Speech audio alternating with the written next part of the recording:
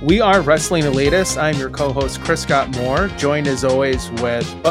wait, do you guys want me to do the shitty SNL character impression intro? Okay, I will. Joined as always with Cajun Man, Alex Degueption.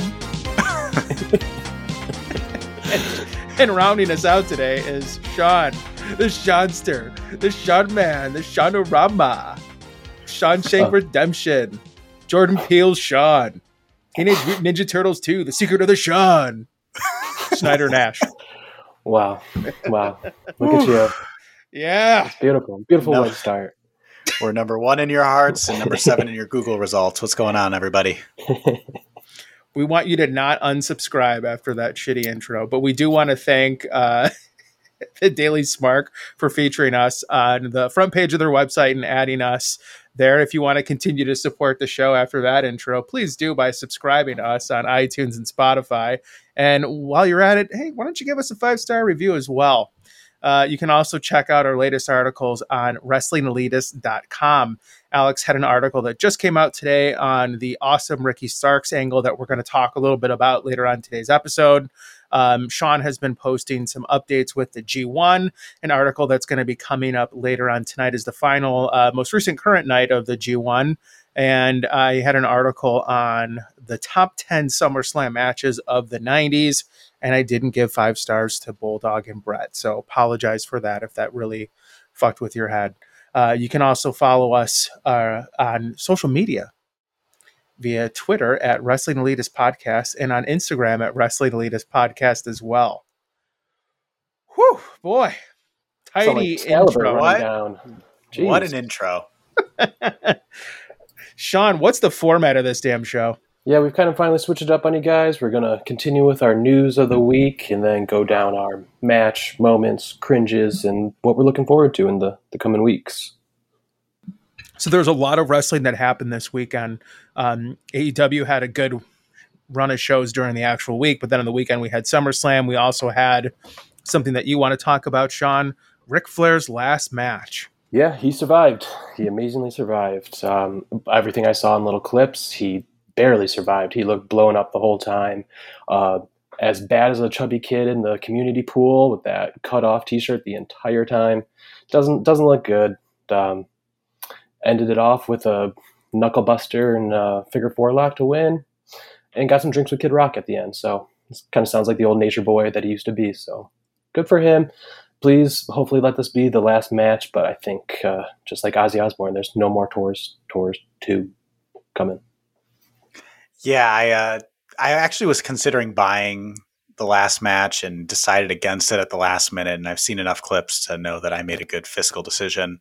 So proud of myself for that one. Responsible. And I think also this isn't a creative thought. I've seen this take everywhere, but let's all just remember Ric Flair's last match as his match against Shawn Michaels instead of that, because it was not pretty. And I think he even said in his promo afterwards that he didn't remember half of it. Yeah, that's a scary thought. Yeah, and it's kind of weird. I thought I was the only one that thought he had a good chance to die, but apparently that was the entirety of wrestling Twitter. And that's a weird thing where like the whole audience thinks it's entirely plausible that he's going to die or that he wants to die in the ring, which is just... Did you see him bragging in like the press before the match about how, so if you have a pacemaker, you should never go whatever your age is plus like 60, as your heart rate. So if you're 90 years old and then you shouldn't go over 150 essentially on your heart rate.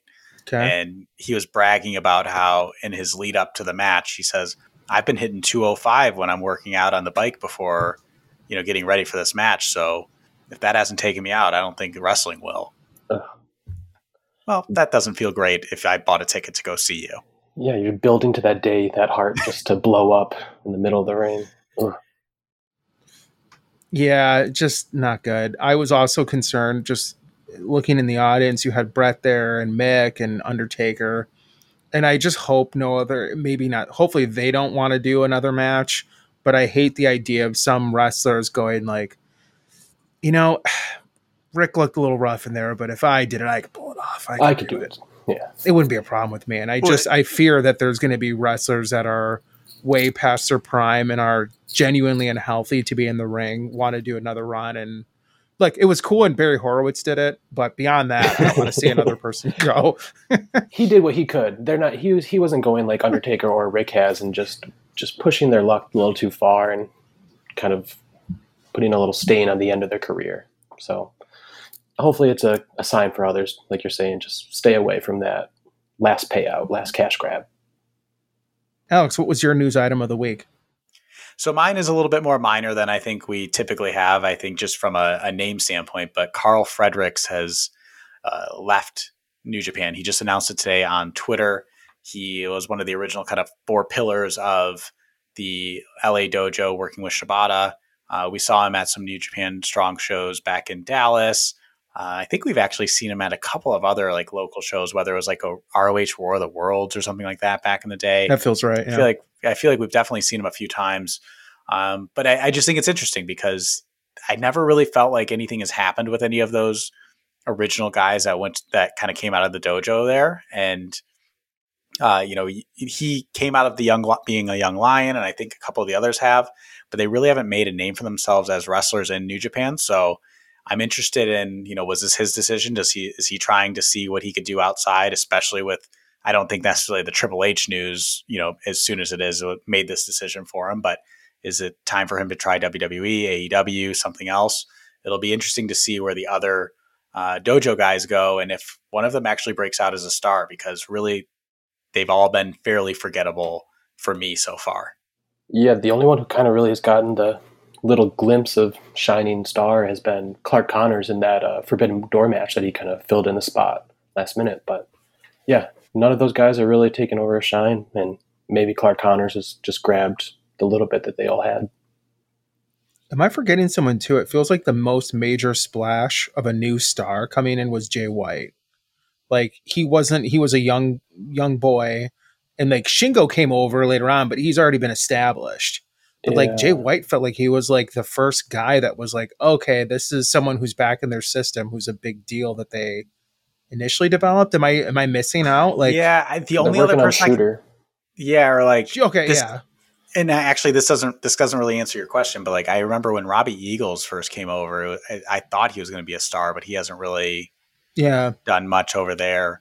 And that's an interesting kind of case to make. Like, when has New Japan really made their last big name? That there isn't anybody that hasn't been around for the last 8 to 10 years at this point, other than Jay White. It seems like everybody else has been either they came over from somewhere, or you look at even a Kenta who was he made his name in Noah and then in WWE. So I can't really put my finger on anybody that they've truly brought up.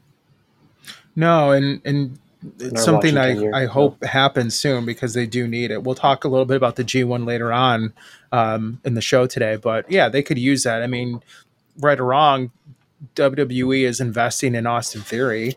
He may not be what everyone wants, and he may not be developed the best way that they could, with him just losing, and getting the shit beat out of him. But at least someone's getting pushed. That's a new face. So I'd like to see some fresh faces in WWE I would like to see some fresh faces in New Japan. Excuse me. All right. My news item of the week was AEW going to Canada in October. So they're going to be making their debut and their international debut, in the Great White North coming in October. Now, the venue that they're going to be in is running a little bit small. Like, I was surprised that it was only 6,000, I think, person venue. I would have thought that they would have gone to the arena that the Raptors and Maple Leafs play in. Mm-hmm. I'd think there's an audience for that, and they probably would have been able to draw. So I don't know. What are your thoughts on that? Do you think I'm overestimating it or underestimating their drawing ability in Canada? I think that they should have a higher drawing ability, but I don't know what things look like still there from like a COVID standpoint. Maybe people still aren't going out on that regard. But then also, I was hearing rumors like a week or two ago that, and I guess we hear this every time because we heard it for Chicago for All Out and everything, but that potentially the Full Gear pay-per-view is going to be in Toronto or somewhere like that as well. So very well could be that they don't want to, they don't want to oversaturate with two huge shows. So maybe it's okay. small show this time, and then in a month you have that 12,000 seater type of a thing. Yeah, that explains it. Or maybe they're just planning on not being able to cross the border with much of a roster. we got a dark elevation palooza over there. Then we're just bringing guys that you may not have heard of. It's all we can do because of our political leanings. All right, well, let's go into match of the week. What was your guys' match of the week? Yeah, so I guess I'll start, and we'll see if I can get this right. I was going to say, don't trip up on this one, because this one's going to be sticky. Landmines. Yeah, Daniel Garcia versus Bryan Danielson, and getting to see Daniel Garcia go over on that. I think that was an interesting choice there, but I think it perfect timing for everything, right? So when you look at going into like the Japanese influence that Bryan Danielson has, typically when people are injured and they come back from an injury, they don't win their first match. So that kind of opens up a little bit right there of an opportunity for a Daniel Garcia to get this win when he just lost to Wheeler Yuta. He's kind of lost a lot of his main big matches that he's had on television anyways. And you're also building the Jericho Appreciation Society for Jericho versus Mox, and potentially even Jericho versus Danielson at All Out. So I think Garcia winning really, really helps keep that group looking strong right now as you head into these last few weeks in this build towards All Out. And I think really it also ultimately makes Wheeler Yuta look like a little bit stronger of a title holder. I know that Garcia had to cheat to win there, but he still won, and he, made Danielson pass out. So there's something to that. And I think that they just did it in a way that it didn't feel like a cheap heel win. Like, obviously it didn't feel clean either, but it was still impressive. I thought it was a hard-hitting match. That match belonged on New Japan World in terms of the style and everything about it. Sure. Loved it. And definitely was a surprise, but a welcome surprise for me. Yeah. Yeah, definitely hard-hitting. Felt like there was just like all gas, no brakes the entire match. Loved when they get outside, and Bryan Danielson is still just going full speed, doing his drop kick right into the corner. Beautiful, beautiful thing. Daniel Garcia's quickly becoming the man in my eyes. I love the way he really kind of puts all his effort in, really wrenches in the sharpshooter. And it was great. I like to see where this kind of goes. Eventually, it's got to go in the way of every Jericho group. The young guy's going to try and take it over and blow it up. So we go that way. Eventually, this maybe leads to a interim title shot for him with Mox. So that'd be fun. Yeah, I thought this was a great match. I gave it 4.25 stars. I thought it was one of the better TV matches of the year. Bryan Danielson just has no problem creating these 4-star plus matches on TV. And I thought it actually didn't need the interference. It didn't need him do Jack Swagger coming out or Jack Hager coming out. Your favorite. Yeah. The greatest wrestler of all time. Eat shit, Kamala. No, but like it just didn't need it. Like, I think it was credible enough with the story they were telling with the concussion issues. Now that's maybe a sensitive issue. You're kind of like, God, just the judgment of that. I don't know if that's the best storyline to do, but I mean, it's real and it's plausible. They've done injury angles before that are real and feel authentic, but maybe that was hitting a little bit too close to home, because it's not like it's like a MCL or something like that. It's your noggin that's going to cause significant damage.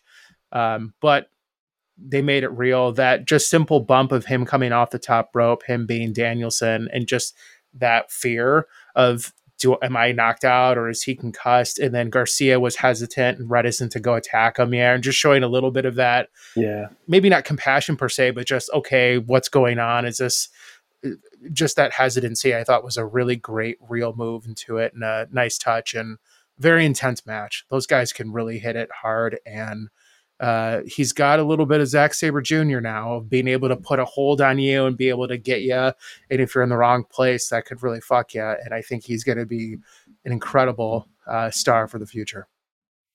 Yeah, I felt like I understand with the injury kind of in them doing the callback to the concussion stuff, the concern there.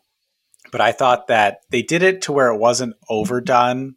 And, for the people who for the people who always say that, AEW doesn't care about in-ring psychology or all of these things, that match was a perfect example of how they do use it. And in terms of Garcia and his concern that he kind of showed on his face, it didn't really change anything from him acting as a heel, but he just had a look on his face at times where you're like, he doesn't know what to do right now. Mm-hmm. And it was enough that it didn't seem overdone or anything like that. I thought they played it perfectly.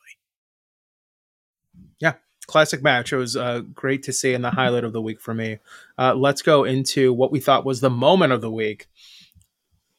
For me, it's all Ricky Starks all the time. So as I covered in my article, I enjoyed the turn that Powerhouse Hobbs had on him in his promo, but even the part leading up to that with him facing Danhausen, defeating him pretty quickly, and then his cockiness getting the best of him and then being defeated by Hook.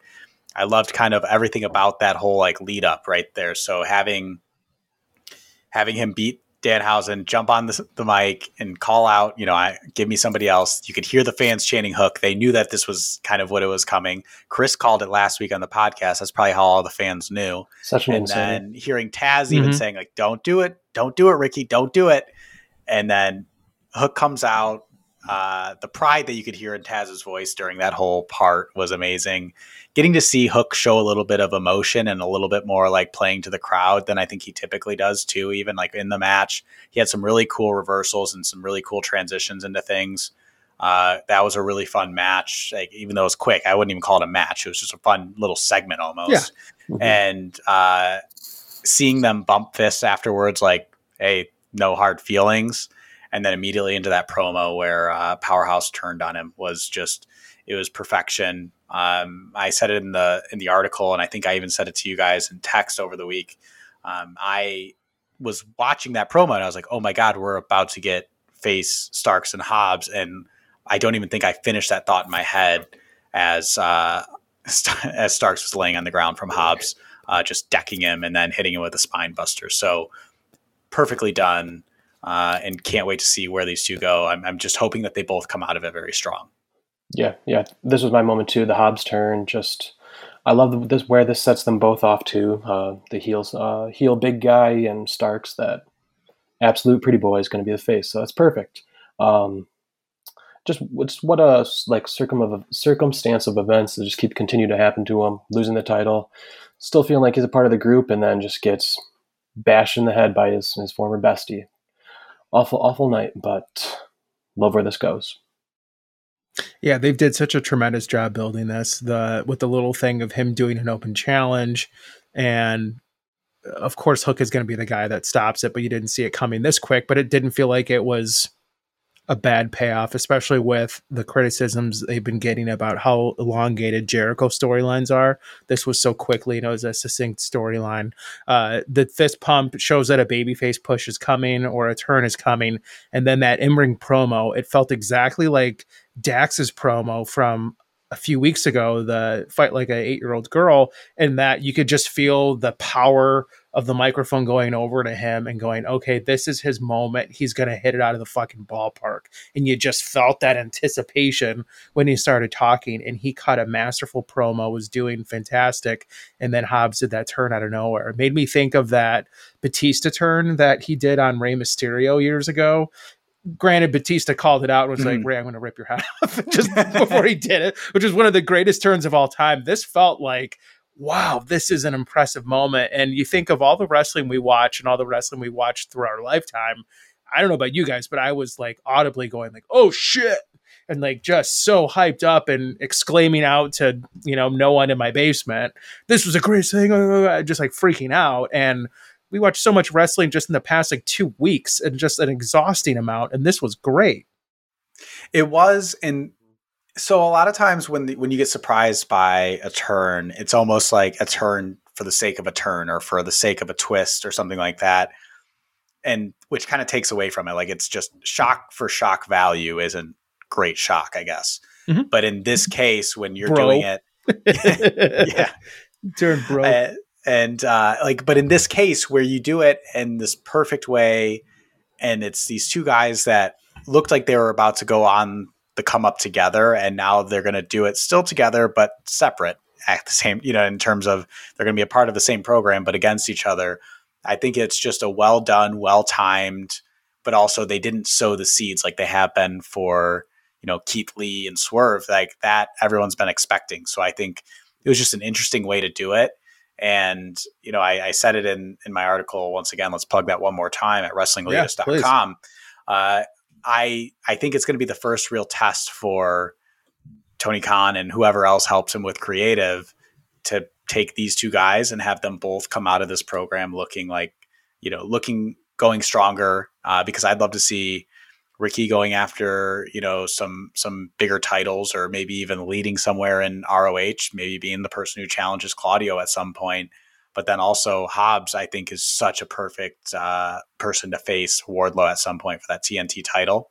You're going to get to see a lot of good opportunity for both of them, as long as they end up looking like stars out of this, and one of them doesn't end up the Marty Jannetty of the group.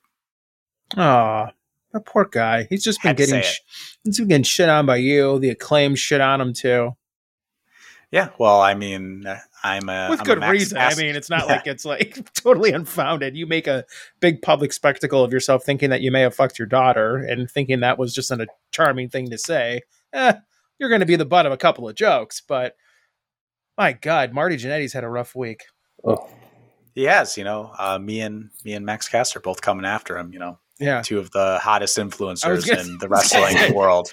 Two best stick man of all time, Alex D. Gibson, the Cajun Man, and Max Caster.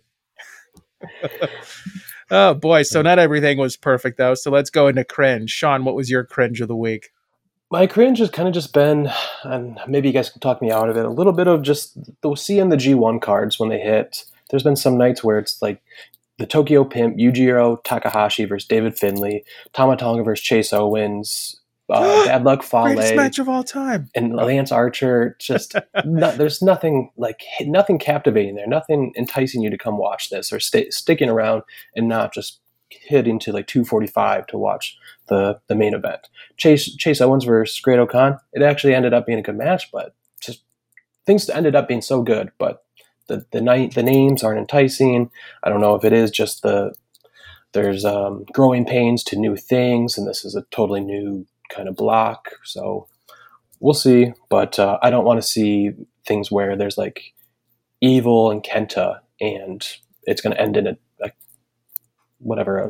kick out, or not a kick out. I'm sorry, a count out. Just I'm not so happy with the G1 so far with this new style.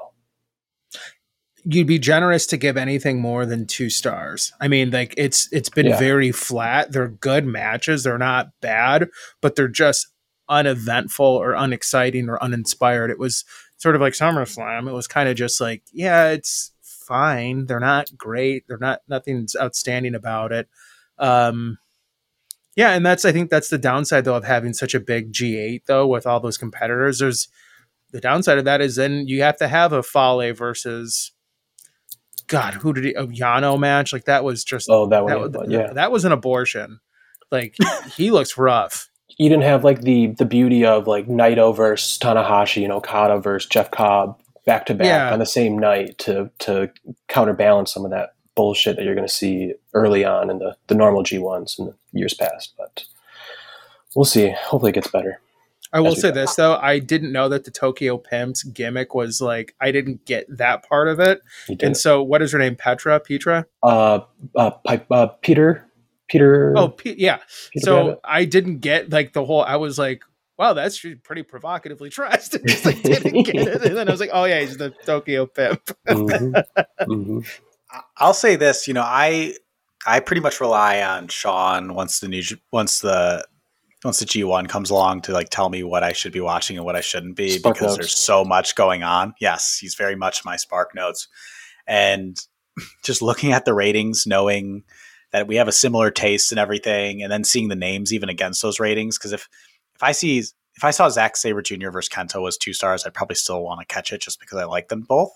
But when it is Fale or Yano or Chase Owens, these guys, there's just nothing that drives me to then seek that out, because we've talked about it before. There's 1.5 million things for us to watch wrestling wise right now. I don't need to waste my time on something I'm not going to enjoy. Yeah. there was a night where it was David Finlay versus Juice as the main event. You don't get me to want to watch that right away. So it takes a lot. It takes a lot not to give everything some ones just on name alone.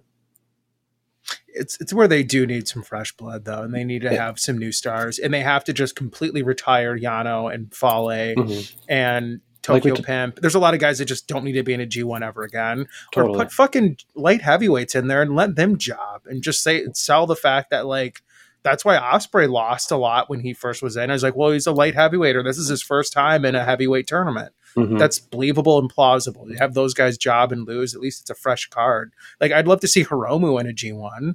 It'd be great.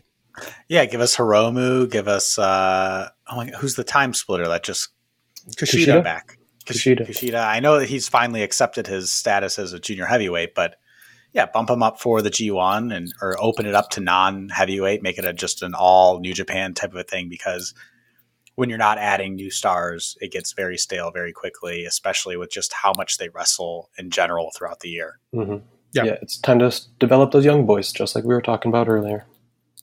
All right, speaking of new, Alex, what was your cringe? I don't know. This might be controversial here, but it's the fact that AEW is now introducing the trios titles, which I know that this actually is probably going to start with leading to a really fun feud, because my guess is that this starts with the Undisputed Era, or what are they called? And I can't even remember their name currently. Undisputed Elite. Yep. Well, yeah, but like the Adam Cole and Red Dragon branch of that versus the Elite with returning Kenny Omega. I would imagine that this kind of starts a feud between them as kind of that tournament type of a thing. And we saw the Young Bucks talking about it, and they walked past Hangman as they were trying to talk about finding their third, and Brandon Cutler was not offer the spot as their third. So it's a shame. I think though, I don't like trios titles. The trios matches, they're fine when they need to be done, especially like if it's like, multiple groups that are, or multiple people that are feuding against other people that are feuding. So just do, the three heels versus three faces. I don't necessarily need a structural like title around that. I was really hoping with ROH having the trios titles that maybe they just keep that special to ROH and they wouldn't touch it in AEW.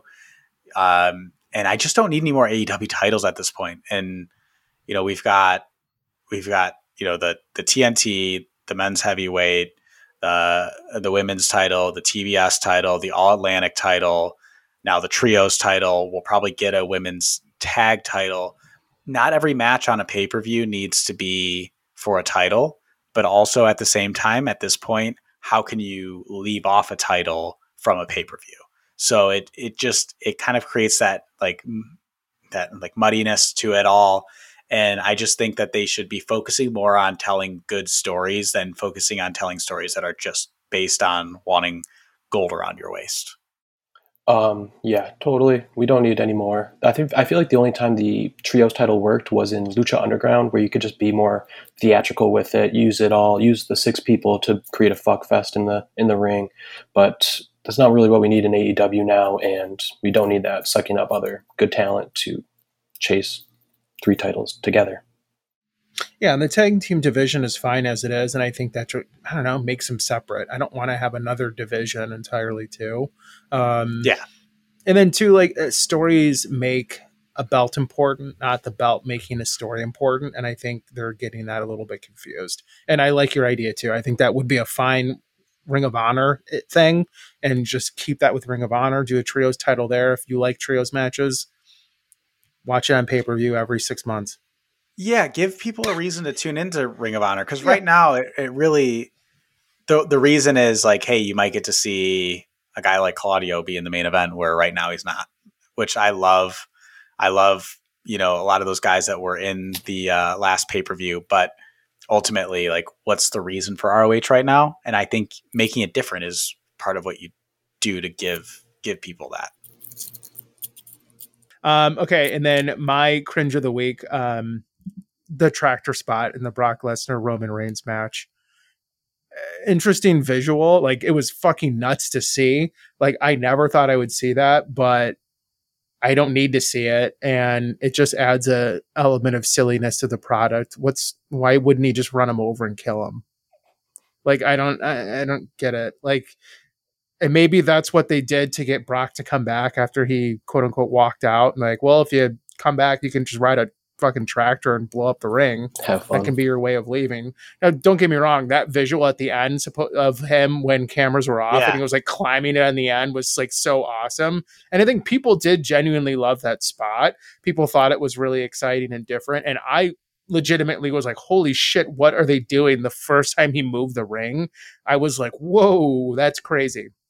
And it was a insane moment, but then the match went on for like another like 4 or 5 minutes or something. It felt like it just didn't end. And it's like, what the hell? I don't know. I think it's weird. And I don't trust WWE even without Vince, to not use this to set a weird precedent of having more cars involved in storylines and beating people with trucks and planes and just all sorts of goofy shit. It's so cartoony, and it shows how stale this feud is that they had to resort to that.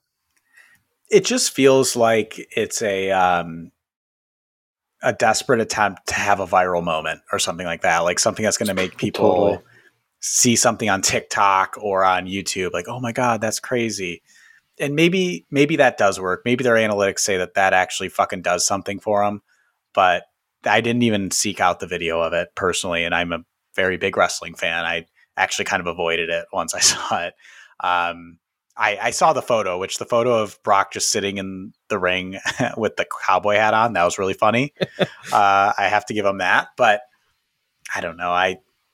It's one of those things where I just like sit there and I'm like, I guess WWE just isn't for me. Like, and I don't mean that like, oh, it's not for me, like in a negative way. I mean, it's just, I am not the audience at this point. I'm not who they're targeting. And it's something that I need to learn to be okay with. It just sucks because I like a lot of the people there. You need to move on. It's all right. She's gone. She's on to other things, on to other people. You're on to better things. And but it's, you know what I mean? WWE is what got us started. Without WWE, this podcast probably doesn't exist because I probably never would have found ROH without finding WWE first. Mm-hmm. And then I don't know if you guys had anything else to add. Otherwise, I wanted to go into my bonus cringe. Am I good to go? Hit it. I only want to add one more thing. It's opposite of cringe. It's when Brock threw the microphone at Roman. Now that went viral too. Oh my gosh. That was fucking awesome. How he just like Roman caught it. Like, got it. Like that was the coolest steal I've ever seen. Like Roman is fucking cool. Like that was to me, that was more cool. That was cooler than anything that Brock did with a ring. It happened so just flawlessly. It looked just like a glitch in the Matrix. Like something weird happened. Oh, wow. Well, I'll have to seek that out because I have not seen that. My bonus cringe was the fact that Rampage and Battle of the Belts is this Friday in Grand Rapids, and we will not be there for it. I know. We're taking a day off. Good, good reason for some of us. Others, just I didn't want to spend the money personally. But you know, Chris, you've got an anniversary to celebrate, and it gets worse. You know, as much as your wife wanted to go to those events, you had other things that you wanted to do, so we get it. And I just think that it sucks because Takeshita versus Claudio is going to be a great match. I'm actually going to be putting out a article though later this week that kind of addresses my belief that they've kind of wasted Takeshita's excursion by not having anything that ever had anything to do with a storyline while he's been here. It's always just been almost like, hey, let's set up this potential dream match. Let's set up this dream match, which has resulted in some really, really good matches, but ultimately nothing of note to me. And Takeshita is actually heading home in about 2 to 3 weeks, and he'll be back in Japan working for DDT at the end of August. So it just feels like it was kind of a waste. And maybe that's what an excursion is. We're not really used to seeing those on television here in the US, but to me, it just felt like a little bit of a waste. But back to that. That's going to be a great show, Battle of the Belts, just based off of that match alone. You could make that a 60-minute Iron Man match, and I would not complain. Yeah. It sucks that we're going to miss it, but we got a friend of the show, Bird's going to be there, I believe. He said third row somewhere, so everyone keep an eye out. Keep reporting live from the ground for us. We got boots on the ground, or whatever they say There we in go. the news. Yeah. We're in it. We'll get the first reports, but have a fun time. So one of the reasons why I couldn't go is my anniversary, but then the other reason why is like we were going to Maine, and now we're vacationing the next day in Grand Haven, which is like right there. Like it's not like it's like that far away. And so it's like part of me was like, can I just go on Friday night and then like drive back? And then but it's like gas is so expensive too. So I don't know. I don't think I'm gonna be allowed to. It is on our actual anniversary, but like fuck. This year's been brutal for AEW pay-per-views or big events, man. It's like the wedding. Then I have a wedding on All Out, anniversary on this.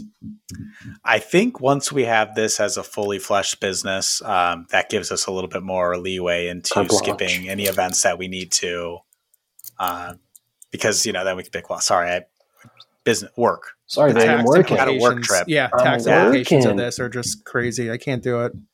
Yeah, the board will be pissed if I don't go. Yeah, you try it first, and then we'll follow suit and see how it goes.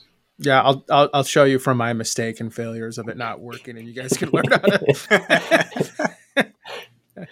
to. She's very strong-willed and not understanding whatsoever. I'm trying to think of the last actual wrestling match she watched. I think it was Rio versus. It was actually the last Battle of the Belts match. It was Rio versus Britt Baker, and just like she was like, "What the?" Like She was, and she said, like, Rio's so small. Like, I feel really young. This is like mean. She gets the point. She gets our point. I actually, the last time I remember her watching any like part of a pay-per-view with us would have been back in the days of you before you had your house. So back when you were in the old townhouse. Oh, the condo. Oh, okay. So that's how long it's been since I remember her like watching with us when we have a get together. Yeah, it doesn't last long. I'm going to actually watch Raw with her tonight just to put it on and be like, oh, there's a scientist on who won the Nobel Prize. He's going to be like debuting a new. I'm going to have to watch. She did so much. I would say a female scientist. She cured cancer. Now she wrestles. You'll love her. I think you'll remember her from Berkeley. It's not going to work out. Okay, so what are we anticipating, guys? What are you looking forward to, Sean Boy? Sean Meister, Sean Man? As I went back today and watched Dynamite, I heard Brody King call out Darby Allin for Darby's type of match, the coffin match. Those two in a coffin match is going to be insane. There's probably going to be 5-foot spikes sticking out of the coffin, tub of acid at the bottom, just to really make sure the person dies. These two, the lengths they'll go to kill Darby, because Darby's never going to have a chance of killing him. It's insane. I saw a video this weekend too of Brody King diving into a crowd of moshers at one of their Hell's Gate concerts or whatever the hell they're called. Last thing I want to see flying in the air is a 280-pound or however big he is. Just Jesus Christ. Nobody looked excited to catch him. Yeah. Oh no. But boy, oh boy, that'll be a crazy match, and can't wait for it. Yeah. Go on. I was going to say, I think these two it's similar to Ethan Page and Darby, where they've had, a really good like indies run of matches against each other and kind of have just some great chemistry. And we've already seen it a little bit with them. I'm excited to see it as this is Darby's specialty match.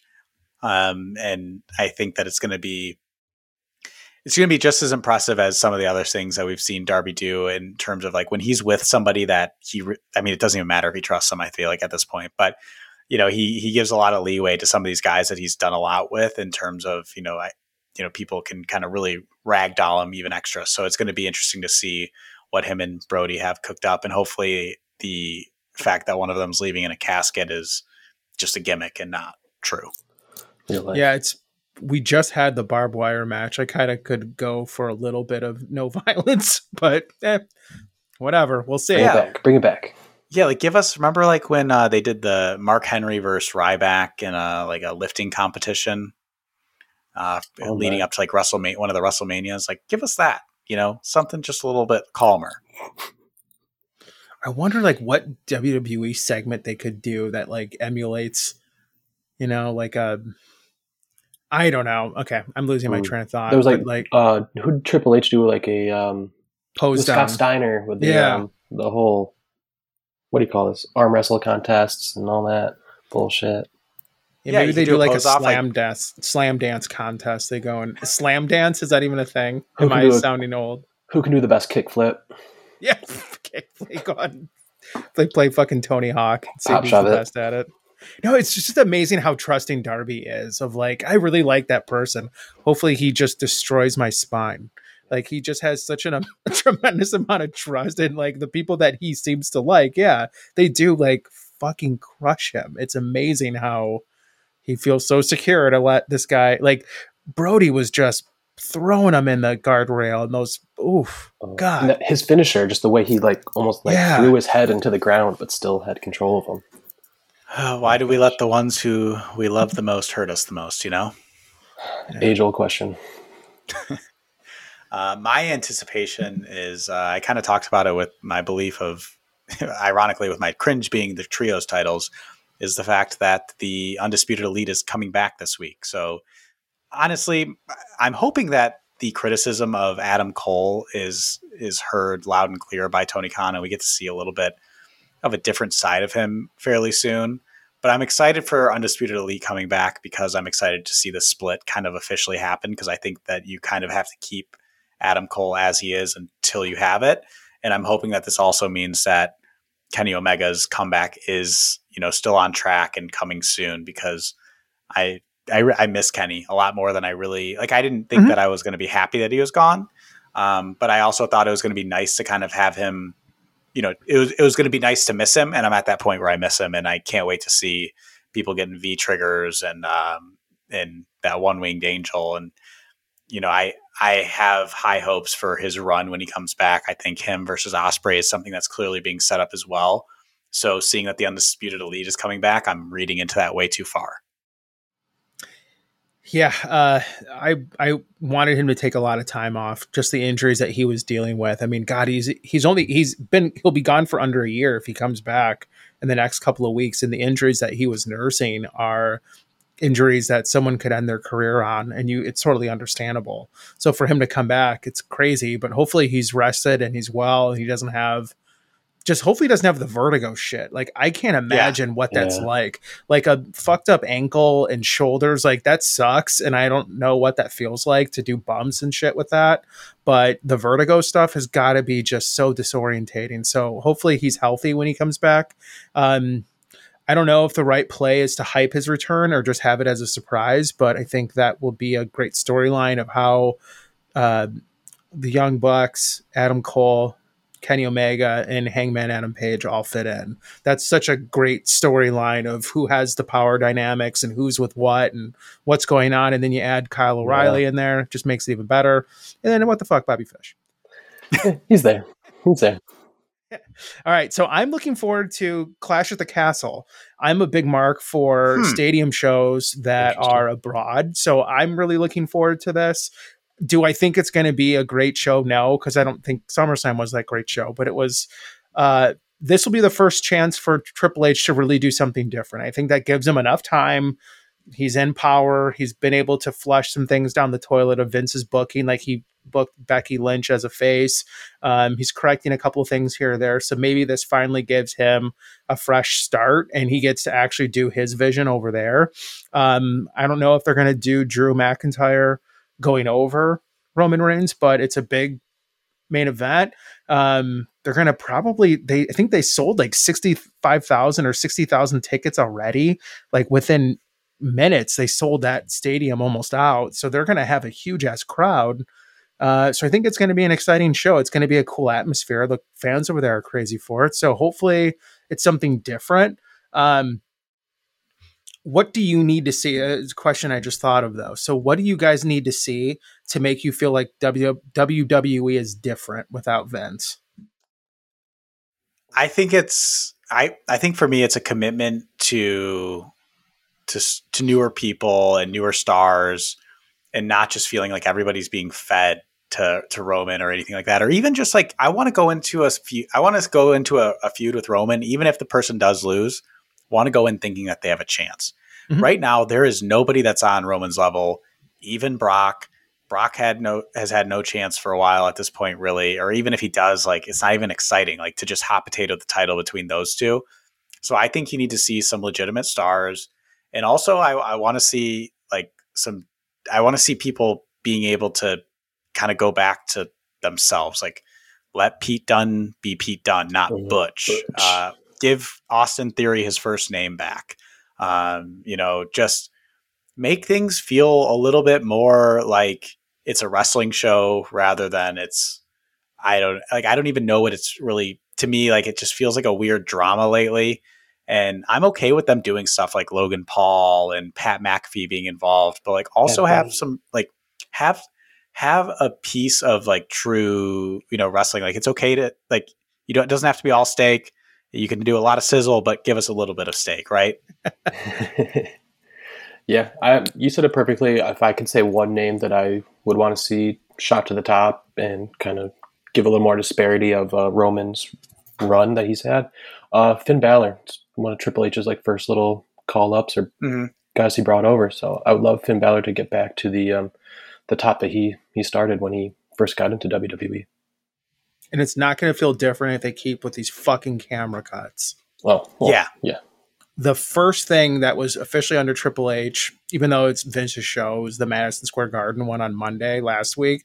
And that was the first thing they did was a bajillion goddamn camera cuts.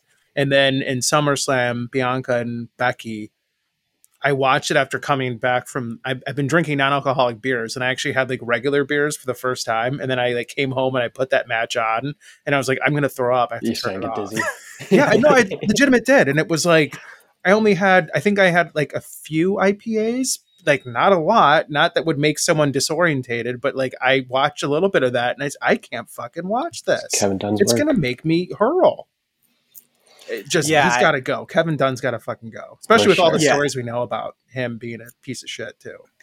Allegedly. Yeah, I cannot stand the camera cuts. And I really just, I feel like they just need to change up the presentation in general. Yeah. Like they just need, and it's not even it's weird because it's okay if Kevin Dunn was somebody who evolved and changed his style, like that'd be one thing, but like, it's like they've just been doing the same thing for so long. Like they change everything else. They change the ramp. They make the ring posts all LED. They do all these different things on the set, but then they keep presenting it in the same way. Like be creative around that. That was one of the cool things about, to talk about Vince real quick. Like that was one of the cool things about the XFL was he was always changing the way that they presented it and trying new different things and things that like then people were like the NFL needs to adopt this. Why aren't you doing that with WWE? Why are you just constantly doing the camera cuts, which everybody talks about how awful it is? I don't know a single person who's like, I watched WWE for the camera cuts. Totally. Another thing that's got to go, those 3D entrance animatronic Roman Reigns or Bayley. I feel like those are only going to get stronger. Even more not necessarily because of Triple H, but I just feel like people love terrible augmented reality. Yeah. It's probably true. And Roman needs to actually like get to the ring faster. Like Andre the Giant with a bum leg could walk faster. It's like Jesus Christ, dude! Like move your ass. The look of SummerSlam was pretty impressive, though. I do have to say, like I know it wasn't a legitimate, 48,000 people in there, but the way that they sectioned it off and shot it, it looked very impressive. Almost as impressive as Kid Rock making out with what was her name? Trailer Trash Tammy. Yeah, apparently I didn't know she was a TikTok star and found that out. Huge star. So that was interesting. We had a lot of Kid Rock. So great that WWE is sticking with their commitment of not being divisive and political. You had Kane and Kid Rock there. So man, it only took you a week to just fucking spit in everyone's face on that one. Who would have thought?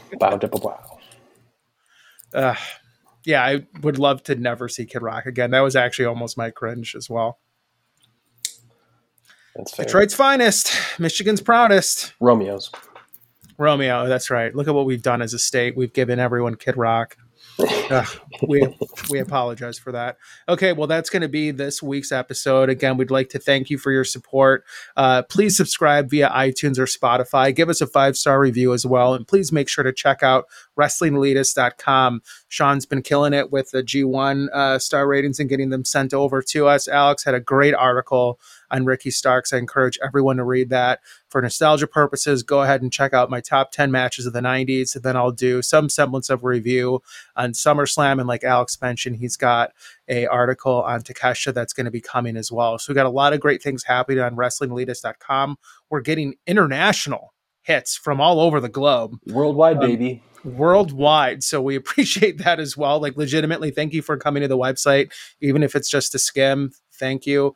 Drop us a line at our email extensions as well if you have a question you'd like us to discuss on the show sometime in the future. And with that, we'll give it to Rick Rude. Hit the music.